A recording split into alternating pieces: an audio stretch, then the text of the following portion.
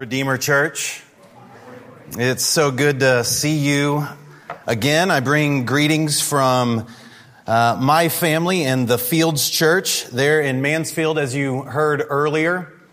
Greetings because we are sister churches in the body of Christ, and so we can greet one another in that way. And I bring thanks because of your pastor, Brett. He has been a dear friend of mine for many years. Been so thankful for his help as both an example, but also encouragement in hard times in my life. I bring thanks because you've ministered to me and my family without even knowing it maybe. This past summer, I visited this church on my sabbatical. And as the Lord would have it, your pastor, Brett, preached to my heart that morning on preaching on rest on the early weeks of my sabbatical when I was attempting to rest. And so that was very rich. And I bring thanks allowing Brett and I to swap pulpits this morning, which is a bit of a cheat because both of us are preaching study that we have put in earlier in the year, which enabled us to be equipped and helped this week along with Jordan and some of my guys from my church at the Simeon Trust Preaching Workshop. So I'm thankful for, it wasn't a week off. Your pastors did not have a week off, but it allowed us to not do double duty. And so I'm thankful for that. I'm preaching this morning from John 16, verses 16 through 33. And I want to read the scripture for us this morning. And I want you to consider and look for these gospel realities that are ours now in Jesus Christ. Gospel realities that are ours now in Jesus Christ. So John 16, verse 16. A little while, and you will see me no longer. And again a little while, and you will see me. So some of his disciples said to one another, "What is this that he says to us, a little while, and you will not see me, and again a little while, and you will see me, because I am going to the Father?" So they were saying, "What does he mean by a little while? We do not know what he is talking about." Jesus knew that they wanted to ask him, so he said to them, "Is this what you're asking yourselves, what I meant by saying a little while and you will not see me, and again a little while and you will see me? Truly, truly, I say to you, you will weep and lament, but the world will rejoice. You will be sorrowful, but your sorrow will turn into joy. When a woman is giving birth, she has sorrow because her hour has come. But when she has delivered the baby, she no longer remembers the anguish for joy that a human being has been born into the world. So also you have sorrow now, but I will see you again, and your hearts will rejoice, and no one will take your joy from you. In that day you will ask nothing of me. Truly, truly, I say to you, whatever you ask of the Father in my name, he will give it to you. Until now, you have asked nothing in my name. Ask, and you will receive, that your joy may be full. I have said these things to you in figures of speech. The hour is coming when I will no longer speak to you in figures of speech, but will tell you plainly about the Father. In that day you will ask in my name, and I do not say to you that I will ask the Father on your behalf, for the Father himself loves you, because you have loved me, and have believed that I came from God. I came from the Father and have come into the world, and now I'm leaving the world and going to the Father." His disciples said, now you are speaking plainly, and not using figurative speech. Now we know that you know all things and do not need anyone to question you. This is why we believe that you came from God." Jesus answered them, "Do you now believe? Behold, the hour is coming. Indeed, it has come when you will be scattered, each to his own home, and will leave me alone. Yet I am not alone, for the Father is with me. I have said these things to you, that in me you may have peace. In the world you will have tribulation, but take heart. I have overcome the world. Amen. What a rich scripture for us to consider this morning. One that has been sitting in my heart and in my mind for quite a while. And as you heard in that text, Jesus said, a little while, in a little while. 7 times Jesus is repeating that little phrase, and it brings to mind that none of us like waiting. Amen? Amen. We don't like waiting. We want things immediately. We want them quickly. We want them now. Kids, any of you guys like waiting for Christmas? No? Any of you like waiting for your birthday to come? No, my son had a birthday yesterday and waiting was not high on his priority list. But hey, big kids, aka adults, you don't like waiting either. It's not something that you grow out of. You don't like waiting for vacation. And then when you get on vacation, you have learned from Jesus, because when your kids say, how much longer, what do you respond? A little while. A little while. And it was just as frustrating to the disciples as it is to your kiddos in the car, as it is to you when you hear that phrase, when you're waiting for something as well, a little while. I think the Lord taught me and my wife more about waiting in the midst of our adoption process than ever before. And it was like every opportunity we had to do our part, we got it done really quickly and submitted and turned in. But then every moment after that, we just had to wait on others, wait on government, wait on the agency, wait on another country, wait and wait and wait. And the Lord taught us so much in that. And that's where the disciples are at in the midst of this conversation.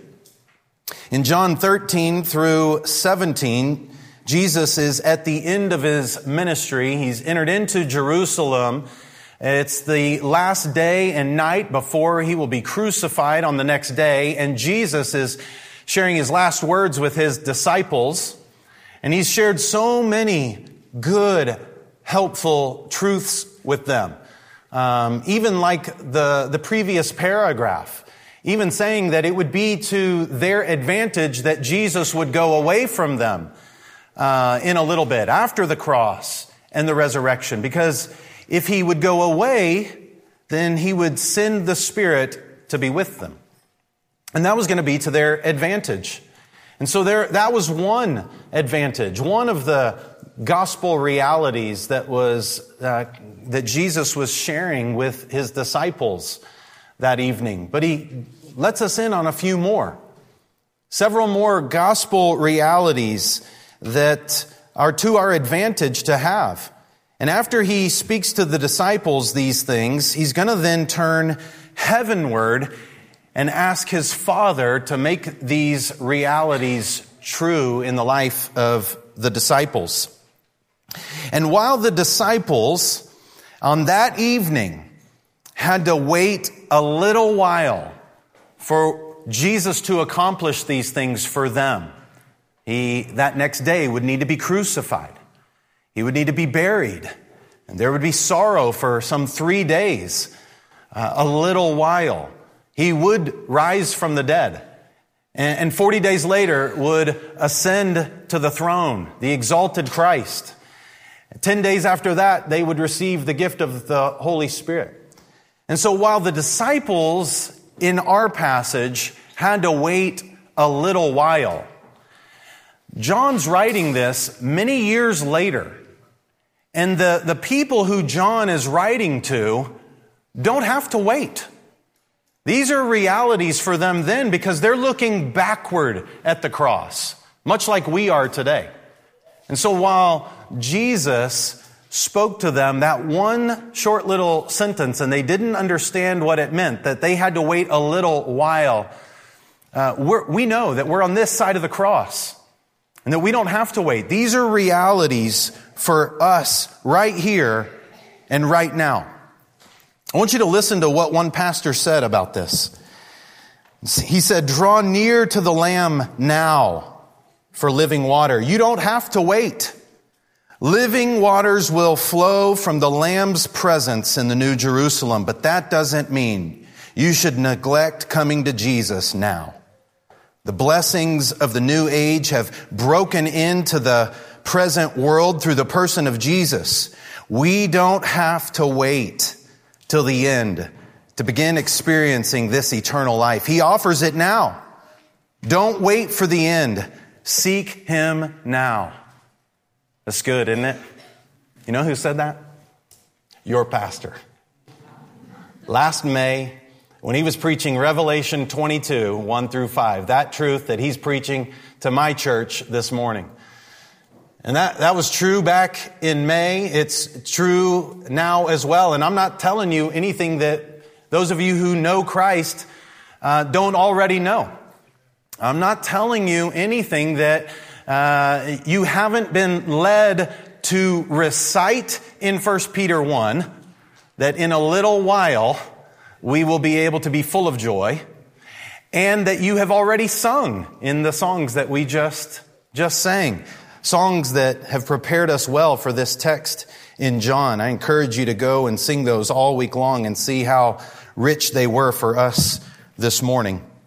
But I want us to consider these gospel realities in this passage for us now.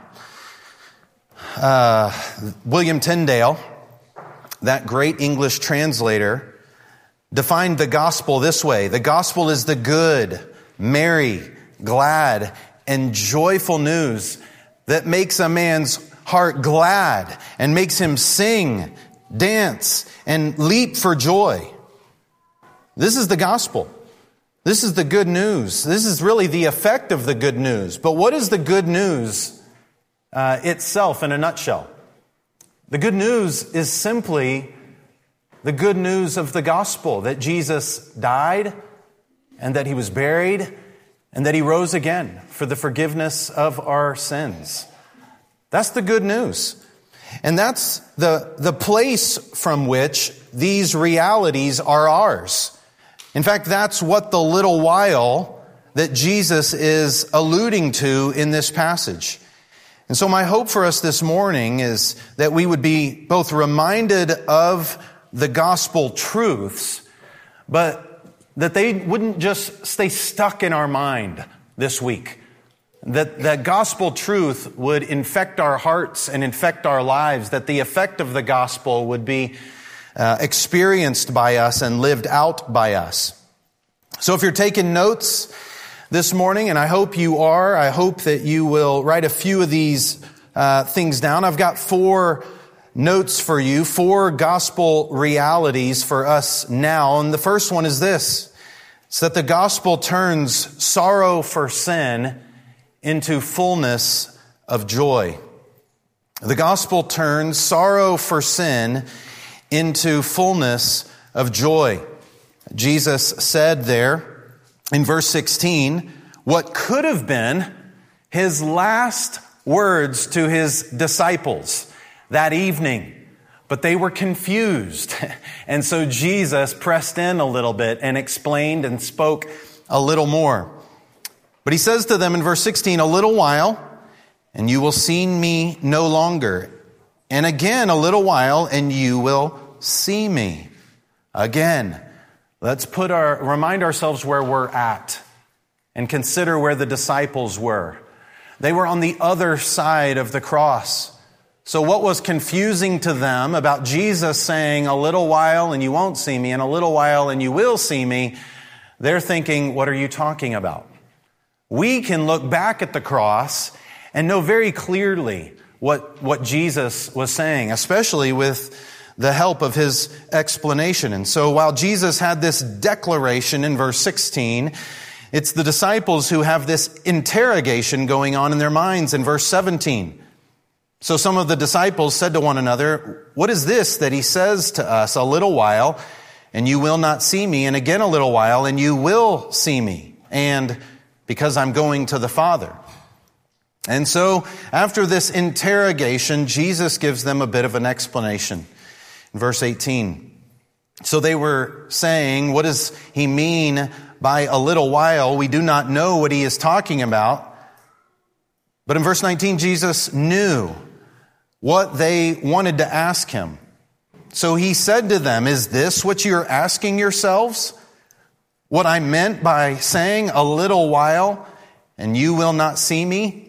And again, a little while and you will see me? Again, John could have simply just told us what Jesus said and not have to repeat all of this back and forth of what the disciples were thinking and what Jesus knew they were thinking. But John, inspired by the Holy Spirit, includes it for us to realize that what was going to be a little while for them then is a reality for us right now. Because we live on this side of the cross. There's so many time stamps in our text this morning. Little while, in that day, in that hour, now. There's so many of these time stamps that I think point us to the fact that we don't have to wait. And if an explanation of this wasn't enough for them, Jesus gives them an illustration, one that's familiar to many of you. In verse 21, when a woman is giving birth, she has sorrow because her hour has come. But when she has delivered the baby, she no longer remembers the anguish for the joy that a human being has been born into the world. This is something that many of you, mothers, know way better than us fathers. Amen? This is something, though, that we all know to be true in life. We've either been in that delivery room or we've heard about the pain in childbirth, but this isn't the way that it always was meant to be. Pain in childbirth showed up somewhere, not in Genesis 1, but in Genesis 3. Pain in childbirth was actually the result of sin.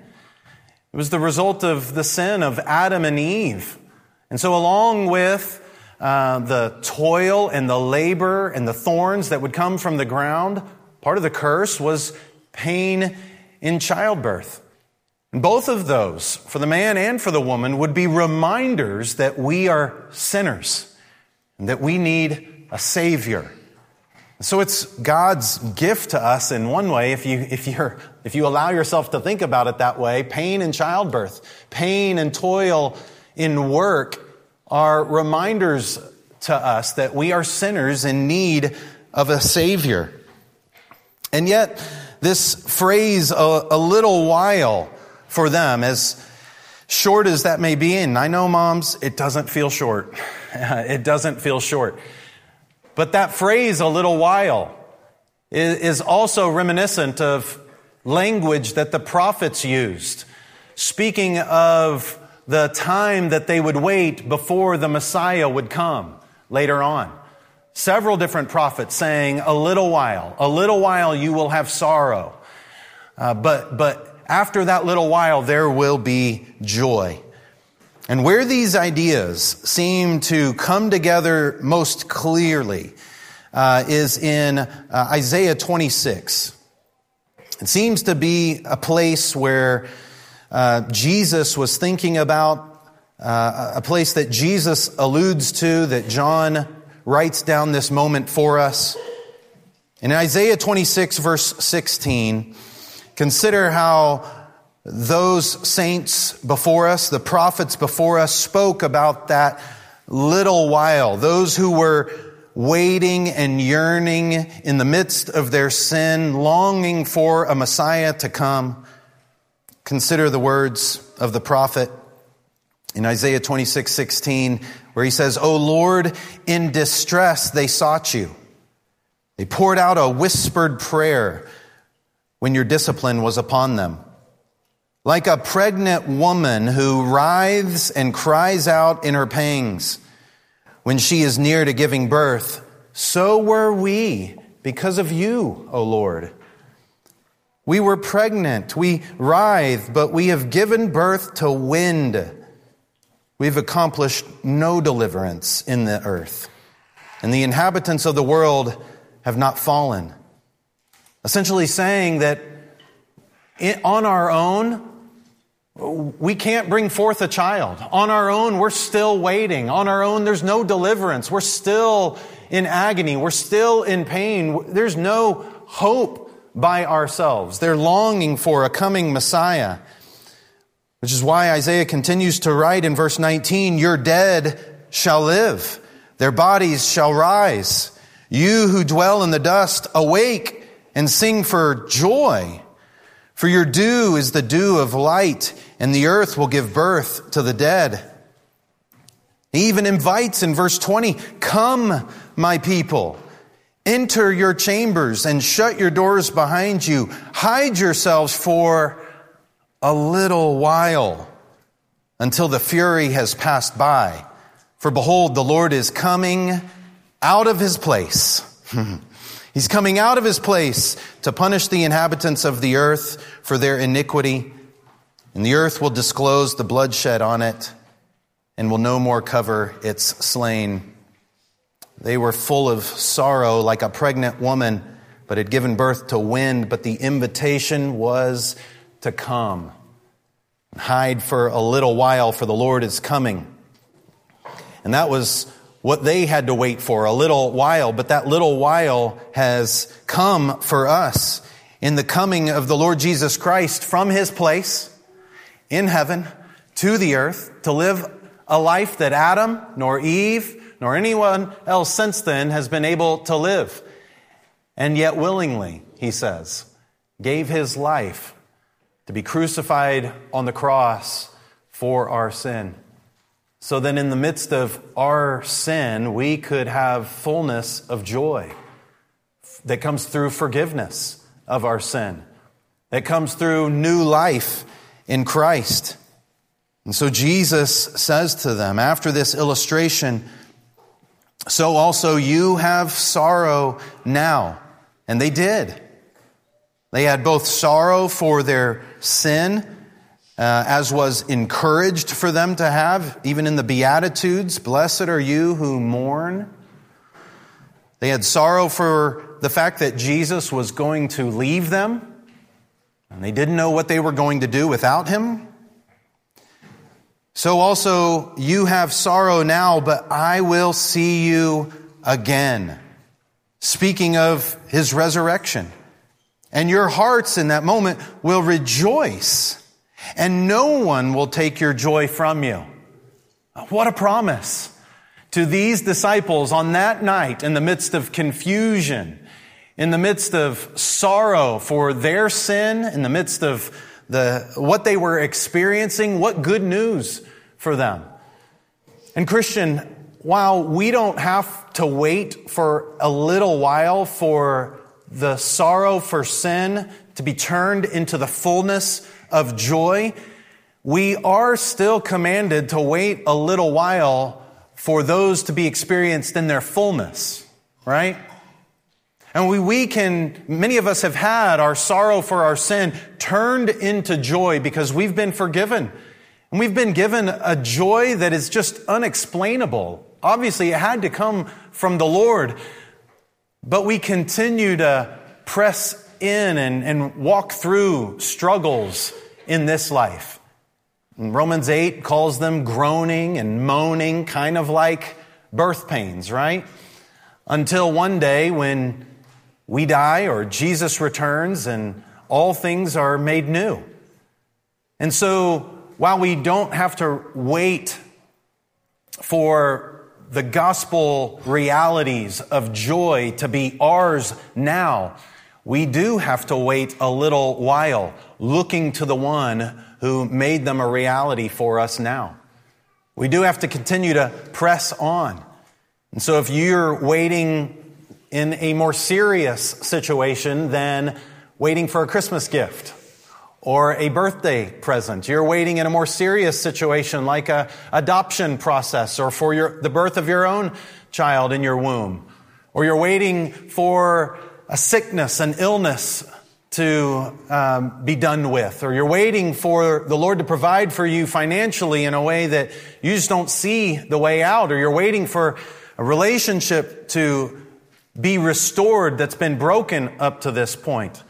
Let me encourage you that one of the realities you have right now is joy in the midst of whatever you're waiting for. And you can rest in the gospel of Jesus Christ, whether any of those things come to fruition or not. Whether the adoption's completed, whether you're even able to give birth to the child that's in your womb or not. You're able to have joy in that moment. You're able to have joy even through the cancer, or through the sickness, or through the broken relationships that you're experiencing. Because Christ has died, and He lives again. And He's coming again. And so, while we don't have to wait a little while for the joy, we do have to wait a little while for Him to return. And so we press on. But there's more good news in this. Not only does the gospel turn sorrow for sin into fullness of joy, the gospel turns the presence of the Son into access to the Father. That's the second point for you there in verse 23, that the gospel turns the presence of the Son into access to the Father. In verse 23, we have another time stamp there, followed by another truly, truly. Jesus says, "In that day, you will ask nothing of me. Truly, truly, I say to you, whatever you ask of the Father in my name, He will give it to you. Until now, you have asked nothing in my name. Ask, and you will receive, that your joy may be full." In that day, when Jesus died and rose from the dead, they would no longer have to ask Jesus for anything.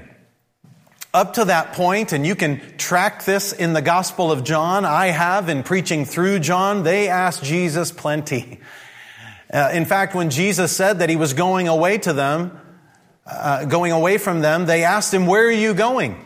And then when He told them, they say, "Well, which way are you going?" As if there was another way, to the Father. And now, after they knew where He was going and which way He was going, they started asking Him, "When are you going?" And He told them, "A little while." But they're not going to be asking Him anything anymore. In that day, Jesus said, you're going to be able to ask the Father, and you're going to be able to ask the Father in my name. Because at that point, when Jesus in a little while would die, and a little while after that would be raised from the dead, Jesus was going to accomplish access to the Father that would be given to them. And those of you who know the story, you know that when Jesus was crucified on the cross, in the temple, in the Holy of Holies, the place where God's presence resided, there was a curtain dividing the Holy of Holies between the rest of the temple and the rest of the people of God. And when Jesus died on the cross, the curtain there dividing the Holy of Holies from the rest of the temple was torn from top to bottom, symbolizing that access to the Heavenly Father was given to mankind through the death of Jesus Christ, the Son of God. And not only that, but the access to the Father would be even given in a special way through the presence of the Holy Spirit to all of those who repent and believe. And so Jesus is alluding to that moment that would come in a little while or on that day, that they will not have to ask Him, but they will be asking the Father, and they will do so in His name. And so Jesus encourages them to look forward to that day when they can pray as He originally taught them. You remember how Jesus, when the disciples came to Him and said, "Jesus, teach us how to pray," He said, "Well, when you pray, you ought to pray, 'Our Father.'" Not my Father, Jesus speaking, as he was. He was Jesus' heavenly Father as a part of the Trinity. But Jesus says, in that day you will say, our Father. Because through repentance of sin and faith in Jesus Christ and by His grace alone, we've been adopted into His family as sons and daughters. And so we have now access to Jesus' Father. And Jesus' Father is our Father. In the same way that when we went through our adoption process, for a period of time, we were asking for pictures through a mediator and received pictures through a mediator to be able to see our child. We were able to even send gifts overseas through a mediator to be able to do that. But in that day, when we stood there before Him and brought Him back to our hotel room and eventually back to our home several days and weeks later, there was no mediator needed. He was able to ask His Father for whatever He needed in that day. And the same is true of you, Christian. In the midst of whatever you're waiting through for Christ's return, ask. Ask your Heavenly Father for whatever you need, that your joy might be full. This isn't the first time Jesus has even challenged His disciples to ask. In the midst of Jesus commanding them to abide in Christ, abide in His Word, and abide in His love in John 15, He says, ask whatever you need, and it'll be given to you. Christian, we are commanded to ask our Heavenly Father for whatever we need to be able to abide in Christ and continue waiting until He returns. Christian, you're commanded to ask the Father in the name of Jesus for whatever you need so that your joy might be full in the midst of whatever you're waiting for. And ask according to His will. We all know that the Lord, as much as we pray for that sickness to be delivered from, or for that situation to be done away with, or for that provision to, or whatever it is to be given to us, those things don't necessarily always come. But what we can rest assured on is that the joy that Jesus promises us in whatever situation is ours if we ask for it. Whatever we need for our joy to remain full, the Lord Jesus will give it to us as we ask our Heavenly Father. And this is a gospel reality for us right here, right now. It's an encouragement for you, Christian, to not wait until next Sunday to come to your pastors to begin praying and asking the Father for what you need to continue steadfastly and for your joy to remain full. It's an encouragement for you to, right then and there, in your home, bow your knees before your Heavenly Father. He's a good, good Father. And every good and perfect gift comes down from the Father of heavenly lights, who does not change like the shifting shadows. He will give you everything you need for your joy to remain full and for you to remain steadfast in the midst of those things. It's encouragement for you who may have grown up in a different tradition to come to a priest or to pray to Mary or to pray to a saint in hopes of your prayers gaining better access to the Father through someone like that. Jesus says, no. No, you go directly to the Father because of what I've done.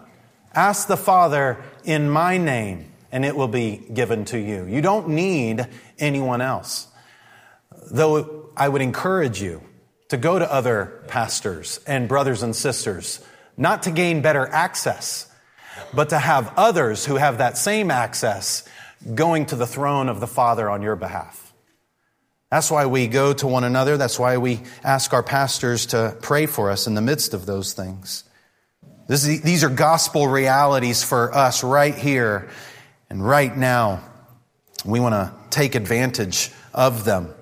And so go to the Lord in prayer this week so that your joy might be full. But thirdly, he gives us another gospel reality. There in verse 25. And here we see that the gospel turns the timid uncertainty of the disciples into confident clarity. The gospel will end up turning in a little while their timid uncertainty into confident clarity. In verse 25, Jesus says, I have said these things to you in figures of speech. That's a fancy way of saying in a confusing way. The hour is coming when I will no longer speak to you in figures of speech, but I will tell you plainly about the Father. In that day you'll ask in my name, as he had said just previously. And I do not say that I will ask the Father on your behalf, for the Father himself loves you, because you've loved me and have believed that I came from God. I came from the Father and have come into the world, and now I'm leaving the world and going to the Father. And so Jesus says that in a little while, and in that day, when I go to the Father, after I've died and I've been raised, I will ascend to the Father and I'll send my Holy Spirit. And in that day, all of those figures of speech that I spoke to you, Jesus would say about who he was, about what he came to do, about what he would do in and through them, all of those figures of speech would become clear. And the timid uncertainty that the disciples had, the sorrow that they had in their hearts, the confusion that they had in that moment would become clear. We see this played out in Luke chapter 24 when the disciples, after Jesus died and rose from the dead, were up in the upper room hiding, wondering, confused, timid, uncertain in that moment. And Jesus showed up to them and he said, it says that he explained to them all the things from the scriptures concerning himself. He explained to them all of those figures of speech from both the Old Testament and his time with them, what they really meant, and that they were ultimately pointing to him and pointing to his death and his resurrection. And so while they then didn't understand what it could possibly mean for Jesus to go away for a little while and then come back after a little while, and even though we better understand what he meant from that, Jesus was saying, in that day, I'll explain it to you.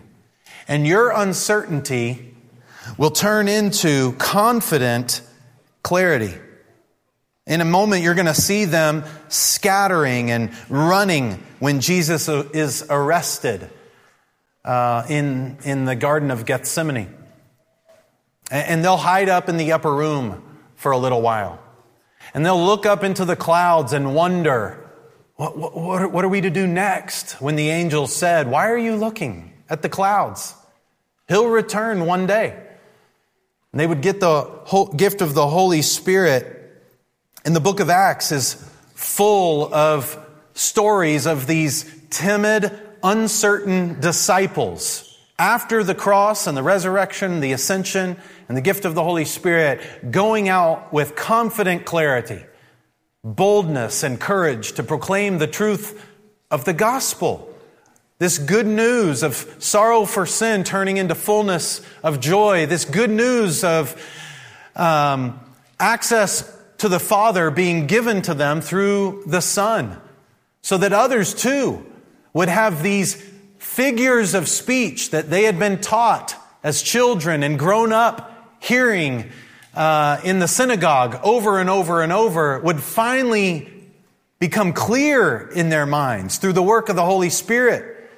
And 3,000 would be saved.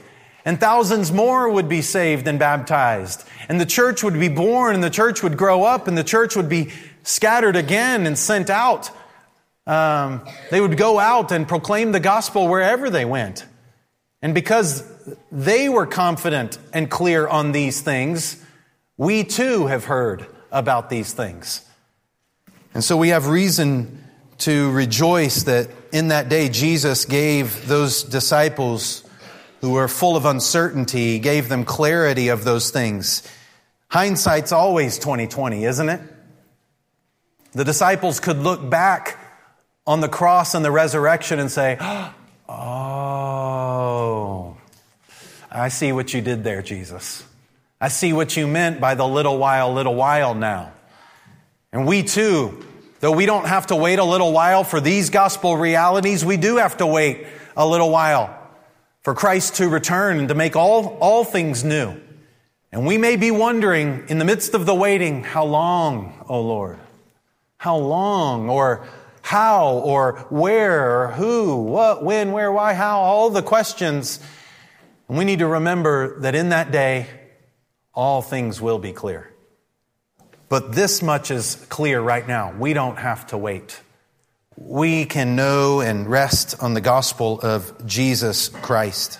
And that's good news for us this morning. But then lastly, the gospel will also turn false assurance into true peace.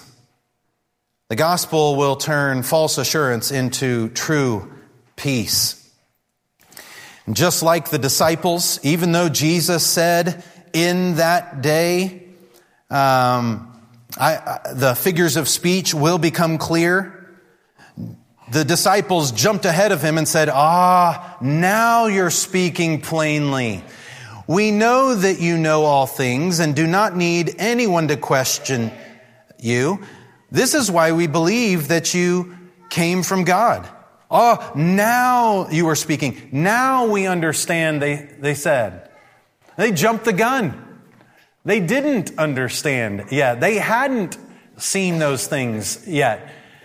Jesus had told them, wait a little while and these things will become clear. And they jumped the gun thinking, now we got it, Jesus.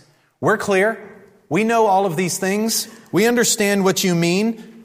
But Jesus, remember, who knew what they were thinking when they didn't say their question out loud earlier in the passage, he also knows what they're thinking now. Even though they said that now we know, he knows they don't know. He knows that they don't know because he knows what they're about to do when he's arrested. And so he questions them in verse 31. Jesus answered them, "Do you now believe? Behold, the hour is coming." Think about the future reference. The hour is coming. But Jesus says it's almost in the present tense because it's as good as done. Indeed, it has come. When you will be scattered, each to his own home, and will leave me alone. Yet I am not alone, for the Father is with me. I have said these things to you, that in me you may have peace. In the world you will have tribulation, but take heart, I have overcome the world. The disciples thought that they knew. They had a false assurance in their own hearts and in their own minds. But in that day, after Jesus died and rose from the dead, they would have a true peace that would be able to bring them through any tribulation. So even though when the soldiers would come to arrest Jesus and the disciples would scatter in the midst of their false assurance, when they witnessed the gospel, the good news that Jesus died and rose from the dead, they wouldn't be scattering anymore. They wouldn't be running away. Even history would tell us that most of these apostles would stay in Jerusalem and continue to proclaim the gospel in the Jerusalem church. They wouldn't be fearful any longer. They would have true peace.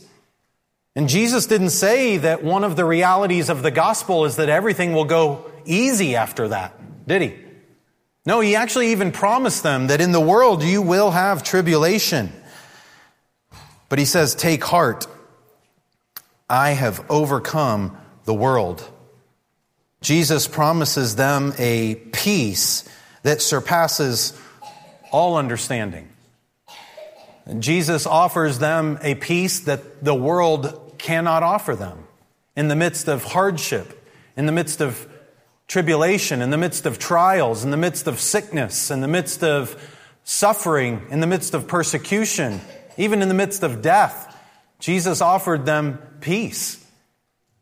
And that same peace that they had to wait a little while for as they witnessed the crucifixion and resurrection, we don't have to wait for. We're looking backward on that.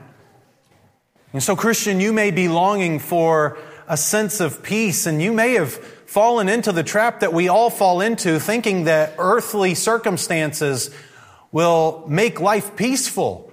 But time will tell that they don't. Only the gospel will give us a peace that goes beyond our earthly circumstances. Only the gospel will turn our false assurance in this worldly peace into true peace that comes through Jesus Christ, that will enable us to walk through tribulations. And so Jesus encourages them to take heart. For while they don't have to wait a little while for these gospel realities, they do have to wait a little while for Him to return. And just like the prophets of the Old Testament use that language to refer to the time that they would have to wait for the coming of the Messiah, so too do these apostles use that same language, a little while, for Christians to wait for the return of Christ. In fact, we read one this morning, so I don't have to read it, from 1 Peter chapter 1. Go read it again in your booklet that was handed out this morning in 1 Peter chapter 1, waiting a little while, but with the fullness of joy. We do wait for Christ, and we wait confidently, because we know that Jesus, as He said here in this passage, even in the past tense, I have overcome the world. Even though He had yet to die and rise from the dead, they were as good as done. He could say it as if they were in the past tense, because He would make good on His promise. Which is why when you get to the book of Revelation, and John is weeping and sorrowful in the midst of no one being able to open the seal of the scroll, he's told to weep no more, sorrow no more, for the Lamb has conquered. Revelation 5:5, weep no more. Behold, the Lion of the tribe of Judah, the root of David, has conquered, so that we can open the scroll and its seals. And so we, living on this side of the cross, have this confident clarity. We have this assurance moving forward. We have fullness of joy. And we do wait a little while. As the writer of Hebrews said, yet a little while and the coming one will come, and He will not delay. We do wait a little while, and we're encouraged to, like Jesus, because we worship Jesus who did conquer, we too will conquer. We too will conquer, which is why Jesus commands the church in Revelation 2-3. He urges them and promises them 7 promises to all who conquer, all who wait a little while faithfully and steadfastly. And so we're encouraged to wait a little while in these gospel realities as we wait for the rest of the gospel promises to become a reality in the future. So, Christian, be sorrowful for your sin, especially as we celebrate the Lord's Supper, and yet rejoice in the resurrection. Rejoice in Him forever. Ask the Father for what you need this morning as we remember the cross and His body that was given and His blood that was shed. Ask Him for whatever you need for your joy to remain full. Take heart in the midst of whatever tribulation you're waiting in the midst of right now, for He overcame your sin through His death on the cross. And if you've come here this morning and your present reality is attempting to find these benefits in something that the world offers, and you've found them lacking, let me tell you what many of us know in this room, because we too sought them in relationships, in pleasures, in anything that the world would offer us. We came to a point where we realized that they were only found in Jesus Christ. We repented of our sins. We trusted Christ alone and were saved. And these things are ours now, and we want them to be yours too. And so let me encourage you, if you've never trusted Christ, trust Him this morning. And these realities will be yours for the first time this morning. We're encouraged and invited to come. Jesus invites the disciples. He invites all who are weary and heavy laden to come. And we're going to hear a song sung over us in a moment that will invite us to come. So Christian, come. Knowing these gospel realities in your mind, might you come and see them fleshed out in your heart and in your life. And if you've yet to trust Christ, come and experience them for the first time. Let's pray. Father, would you, in Jesus' name I pray, make these realities fresh for those of us who know them, and make them new for those who never knew them. Jesus, thank you for what you accomplished. And what was a little while for them, we look back on. With hindsight being 20/20, we are thankful that you, even more so, opened our eyes and our ears and gave us new hearts to see these things, hear these things, and believe these things. Holy Spirit, thank you for your movement in our heart. Even help this morning to guide us into all truth, as you promised, and as Jesus promised in John 16. So now, Father, Son, and Holy Spirit, would you do that work in those who have yet to trust in you this morning, that they too might know of these gospel realities. In Jesus' name we pray. Amen.